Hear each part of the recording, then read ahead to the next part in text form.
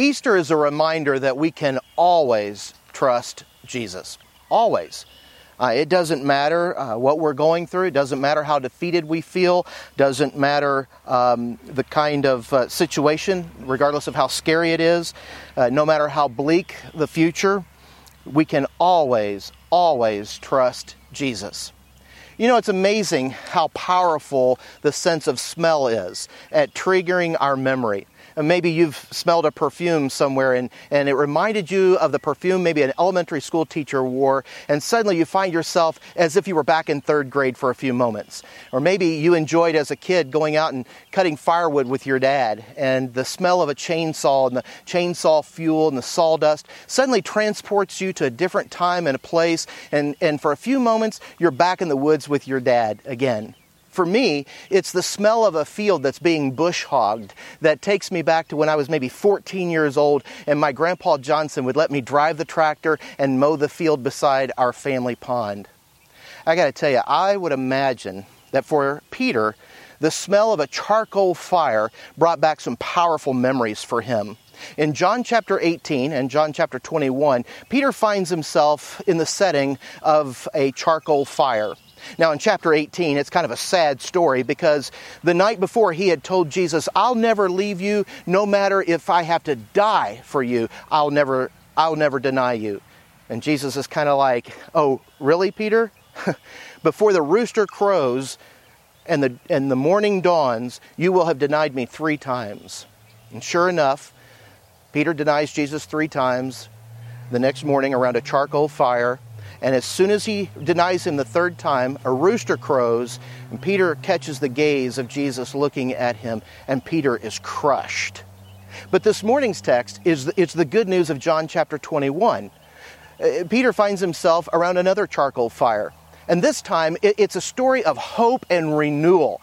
The disciples have just finished a night of fishing in which they caught no fish, but they have an encounter with Jesus that totally changes their outlook.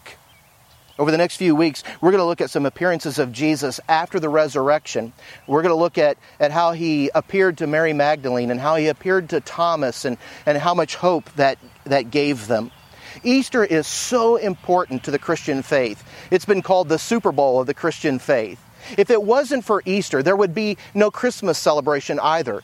Because it's the purpose of the cross of Good Friday and of the empty tomb of Easter morning that is the whole reason why Jesus came from heaven to earth. Let me get us started by John chapter 21, verses 1 through 3. It says, "After this, Jesus revealed himself again to the disciples by the Sea of Tiberias. And he revealed himself in this way. Simon Peter, Thomas, called the twin, Nathanael of Cana in Galilee, the sons of Zebedee, the two others of his disciples were together. And Simon Peter said to them, 'I'm going fishing.' They said to him, 'We'll go with you.' They went out, they got into the boat, but that night they caught nothing." Have you been on that fishing trip where you've gone out and you fished all day or you fished all night and you go home empty-handed? Whenever we see the expression in Scripture, "after these things," or as it is here in the ESV, "after this," we know that the writer is trying to give us the idea that some time has elapsed since the last event reported on. So some time has gone by since Jesus has appeared to the disciples after the resurrection. And so Peter is kind of saying to them, "You know what? I'm going fishing. I'm going back to work. Who's with me?" They're like, "I'm in." And so they go back and they get on the boat.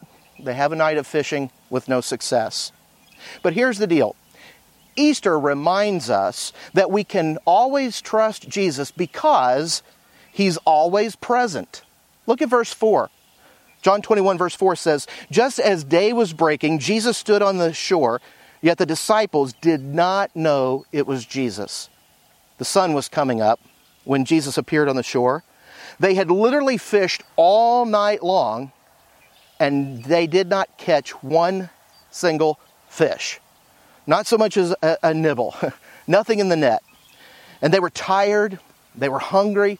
I'm imagining that they were a little frustrated over their efforts.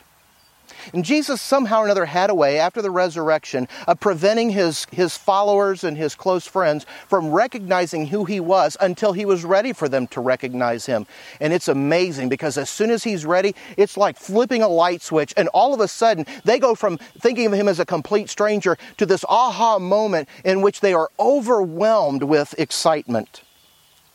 I want you to know that Jesus is there for you every morning, whether we recognize him or not. His presence is not always obvious. He's never intrusive. But he's always present. We get so busy and so distracted by life that sometimes we ignore his presence. I'm guilty of that. And sometimes I hit the snooze alarm a couple of times too many, and I get out of bed kind of late, and I'm rushing around trying to get ready, and then it's stressful getting out of the house. Maybe I have one shoe or boot, and I can't find the mate that goes with it, and then I go to get my coffee travel mug, and I can't find it, and when I do find it, it's dirty because I didn't wash it the night before, and I'm upset, and I'm yelling at the people that matter the most to me, and I get out the door as quick as I can and barely miss scraping the rearview mirror on the side of the garage door, and I'm halfway to work or to an appointment before I realize I've not thought of Jesus, not even one time. It's as if I'm oblivious to his existence. He's there on the shore, but I don't know it's him. You know, we've kind of been like that as a nation, haven't we? Over the last couple of decades or so. We've gotten so busy and so distracted. We rush from one thing to the next. We overcommit ourselves. We allow for no margin. You know, we go to worship with other folks if we don't have anything else going on, and we travel for sports, and we stockpile money, and we do all kinds of things to the point of where these other things become almost like modern day idols to us. This whole shelter-in-place thing has stopped us in our tracks, hasn't it? But I don't know that that's all bad. I can't remember a time when I have turned back and sought the Lord as much as I have over these last couple of weeks. I can't remember a time when my family and when my wife and my kids and I have had such a healthy time together. Even on vacation, we seem to be busy. But we've slowed down. And we're kind of getting to reconnect with one another. And most importantly, we're getting to where we kind of reconnect with the Lord. We're recognizing who it is on the shore. Jesus has been there every single morning, right there on the shore of our lives, so to speak. But every morning, we don't always recognize him. You know, this whole COVID-19 virus concern seems to be causing us to turn back to Jesus. Our governor has called on faith leaders to pray and to continue getting the word out there to our congregations and our community. The media has actually shared scripture right from the newscast at night. And it's been really cool to see. Don't miss this opportunity to look to the shore and see Jesus. This is an opportunity for you to renew the fire that you once had for the Lord. This is an opportunity for you to reach out to family and friends and to invite them to join you in turning back to Jesus. This is an opportunity for you to get the Word again deep inside of your soul, to go deeper into God's Word, to digest it spiritually, to think outside of the box, outside of tradition, and to add fresh and creative ways of worship, and to have a fresh wind of the Holy Spirit. As our world experiences forest fires raging out of control in Australia, locust infestations in Africa, and COVID-19 virus all over this planet, it's time for God's people, to turn their attention back to the Jesus who died on the cross and who rose from the dead 3 days later. Jesus, who had proven his resurrection to the disciples, was now appearing to them again right there on the shore. But the disciples did not know it was him. Now, his appearance may have been veiled to them. It could have been that it was so early in the morning and there was a fog that they didn't recognize him at first. But I think they were so discouraged over fishing all night and having caught nothing their first day back to work that they didn't have their eyes open to who Jesus is. But he was there. And He's there every morning for you too. Do you recognize Him? He's not shown up. It's not that Jesus is just now showing up. He's always been there. It is us who is just now showing up again for Him. C.S. Lewis once said, "Pain is God's megaphone to rouse a deaf world." In 2 Chronicles 7, verses 13 through 14, it says this, "When I shut up the heavens so that there is no rain, or command the locust to devour the land, or send pestilence among my people, if my people who are called by my name humble themselves and pray and seek my face and turn from their wicked ways, then I will hear from heaven and I will forgive their sin and will heal their land." It's high time for God's people to turn their attention back to God. We need to repent of our sins. We need to repent of our apathy. We need to get over our selfish desires and our agendas and realize that we have a real God and He is worthy of our full attention. We need to recognize who it is on the shore of our lives. Maybe not being able to meet together in person in a church building for a brief time will be one of the best things that could ever happen to the church. Because it's reminding us that the church is the people, not the bricks and mortar. It's not the building. It's the people. We are the church. We're not to worship the articles of worship, the tools for worship. Jesus alone is to be the object of our worship. And as the church has kind of left the building, so to speak, the church is becoming the church again. And that's a very healthy thing.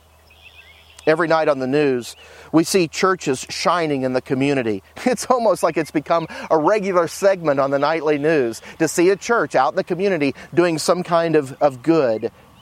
The world is beginning to see the church as where they turn for words of hope. They're seeing us as a caring group of people who serves others because that's what Jesus taught us to do. And whether or not they know who Jesus is, they're seeing Jesus in His people, in His church, the bride of Christ. He's always present. Easter reminds us that we can always trust Jesus because, secondly, He abundantly provides for us. Jesus doesn't just give us enough to get us by. He has a way of abundantly providing, and that's what He did for these disciples. Look at John 21, verses 5 through 6. It says, "Jesus said to them, 'Children, do you have any fish?' They answered Him, 'No.' He said to them, 'Cast the net on the side of the right side of the boat, and you will find some.' And so they cast it, and now they were not able to haul it in because of the quantity of the fish." Now this miraculous catch of fish in John chapter 21 is the second miraculous catch of fish. The disciples experienced this first miraculous catch of fish in Luke chapter 5. It was right after Jesus had called some of them to come and to be His disciples. And the disciples had fished all night long, just like in John 21, and they had caught no fish, not one single fish. And Jesus called them to come follow Him, and He'd make them fishers of men. And He got in Peter's boat, and He pushed Himself out a little ways from the shore and taught the people on the banks from the water. Jesus is a master teacher, and He knew the benefit of the acoustics of the water, and He taught the people. And when He finished, He said to Peter, "Put us out further to sea, to deeper water, so that we can let our nets down again." Peter's response is classic. In Luke chapter 5, verse 5, he answered Him, he said, "Master, we toiled all night long and took nothing. But at your word, I'll let down the nets." They did, and they caught so many fish that the nets were breaking. And they had to send for the second of the two boats. And they ended up filling not just the one boat, but they filled both boats so full that the boats were beginning to sink. Can you imagine the thunderous excitement and applause of these fishermen who had never seen anything like this, who had come off of an exhausting night of fishing and catching nothing, of being called to this new way of life and hearing a great message, and now all of a sudden they're filled with so much enthusiasm, they're so exhilarated that they are probably just overwhelmed with excitement. because of this miraculous catch of fish. Peter worships Jesus in that moment. It says he falls on his knees before Jesus. But do you know what his response to him is? Not having a relationship with him, a close relationship with him yet. His response is to tell him, "Go away from me, Lord, for I am a sinful man." Jesus' primary message to these fishermen was that he would make them fishers of men and that they were going to be soul winners for his kingdom. But Peter's first response is, "I'm not worthy. If you have this kind of power to cause this kind of a miracle, and I know my imperfections and my sinfulness, I need you to stay away from me." I love night fishing. But it's nice when you can come home with some fish for all your efforts. And you know you're going to get asked that question, right? Did you catch anything? When Jesus asked them if they had caught anything, and they had to answer no, they didn't know that they were about to experience such an incredible miracle. He knew they didn't catch anything. And when he hollers out to them here in John chapter 21 from the shore, when he hollers out to them and he says, "Children, did you catch any fish?" The word paeda, translated children, means young men. In other words, he's like, "Hey guys, hey fellas, did you catch any fish?" And we're specifically told that they were to switch their nets to the right side of the boat, the starboard side. This reflection back to the original message, the original miracle of the miraculous catch of fish in Luke 5 identifies Jesus to his disciples. He is always present, and he abundantly supplies. Easter reminds us that we can always trust Jesus because he's also able to cause extreme joy. And I mean extreme joy. Check out what it says in verses 7 through 8 of John 21. It says, "That disciple whom Jesus loved therefore said to Peter, 'It's the Lord.' When Simon Peter heard that it was the Lord, he put on his outer garment, for he was stripped for work, and threw himself into the sea. The other disciples, they came in the boat, dragging the net full of fish, for they were not far from the land, about 100 yards off." As they are mentally processing, these disciples are processing this miracle, and they're comparing it to the miracle of catching an incredible amount of fish in Luke chapter 5. They strain to see who this person is on the sea, and it's John himself, the one whom Jesus loved, that informs Peter, "Hey, you know what? It's the Lord." And I love the way that John and Peter are the two that are in this scene together. Because remember, they are the two disciples that arrive first to the tomb. John runs on ahead of Peter. He gets there. He waits. He kind of looks inside. He's studying things. And Peter comes along, blasts right past John when he catches up with him, and barges right on into the tomb. But it's John who notices that the grave clothes are nice and neatly folded and put off to the side. And he's able to deduce from that there's no way that a grave robber has stolen the body, because they would not have neatly folded up those grave clothes. And he realizes that Jesus has risen from the dead. Our text tells us that they're about 100 yards from shore. Peter's response is classic Peter, isn't it? It kind of reminds me of the Forrest Gump movie when Forrest and Lieutenant Dan are on the shrimping boat, and they get word that Forrest's mom is sick. And when Forrest hears that his mama is sick, he just kind of gives a look. He doesn't really say anything. He hops up, fully dressed, jumps right into the water. And the next scene, we see him running up to his mama's house with his shoes a-sloshing as he's going along. And he arrives at her bedside and says, "Mama, what's wrong?" Peter's so excited, he doesn't even have anything he needs to say. He just jumps into the water, about 100 yards off shore, and he comes running, splashing water everywhere to run up to Jesus. He's so excited to see Jesus. I love that. Peter's response to Jesus in Luke 5, though, was quite different. After he saw that Jesus could cause a miraculous catch of fish like he did, his response to Jesus is to not run to him, but to run from him. In fact, he tells Jesus, go away, for I am a sinful man." Legalism says, I messed up, my dad's going to kill me. But Christianity says, I messed up, I better call my dad. And you see that transformation taking place in Peter. Early on, when he was first called to be a disciple and he saw this miracle, he was so overwhelmed by the incredible, miraculous powers of Jesus that he was afraid to be near him because he knew of his own imperfections and weaknesses. But here, he is drawn to Jesus. How do you respond to the Lord when you recognize His presence? Do you feel ashamed and kind of want to hang your head? Or do you recognize Him as the one who has saved you from your sins and can bail you out of your sin debt? I like to think of it this way. Imagine you and I are going to go to lunch together and when the check comes, you say, hey, I got this. And I resist and you insist and I say, okay, you don't have to ask me more than twice. But then as you go to reach for your wallet, you realize, oh no, I forgot to grab my wallet when I changed clothes. And I say, that's okay, I really wanted to buy anyway, which is mostly true. But then as I go to reach for my debit card, I see a sign at the cash register with those two horrible words, cash only. Gulp. Uh-oh, we got ourselves a situation here. We need someone other than us, an additional person, to enter the scenario, or you and I are going to have a lot of dishes to wash, right?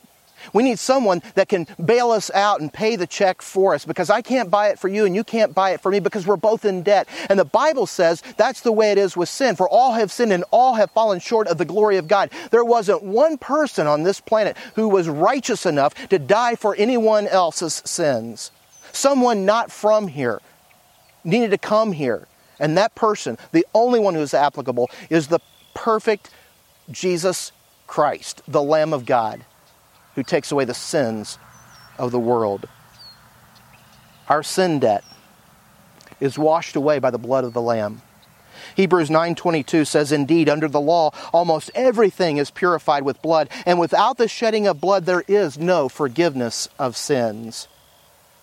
Jesus is who makes the difference.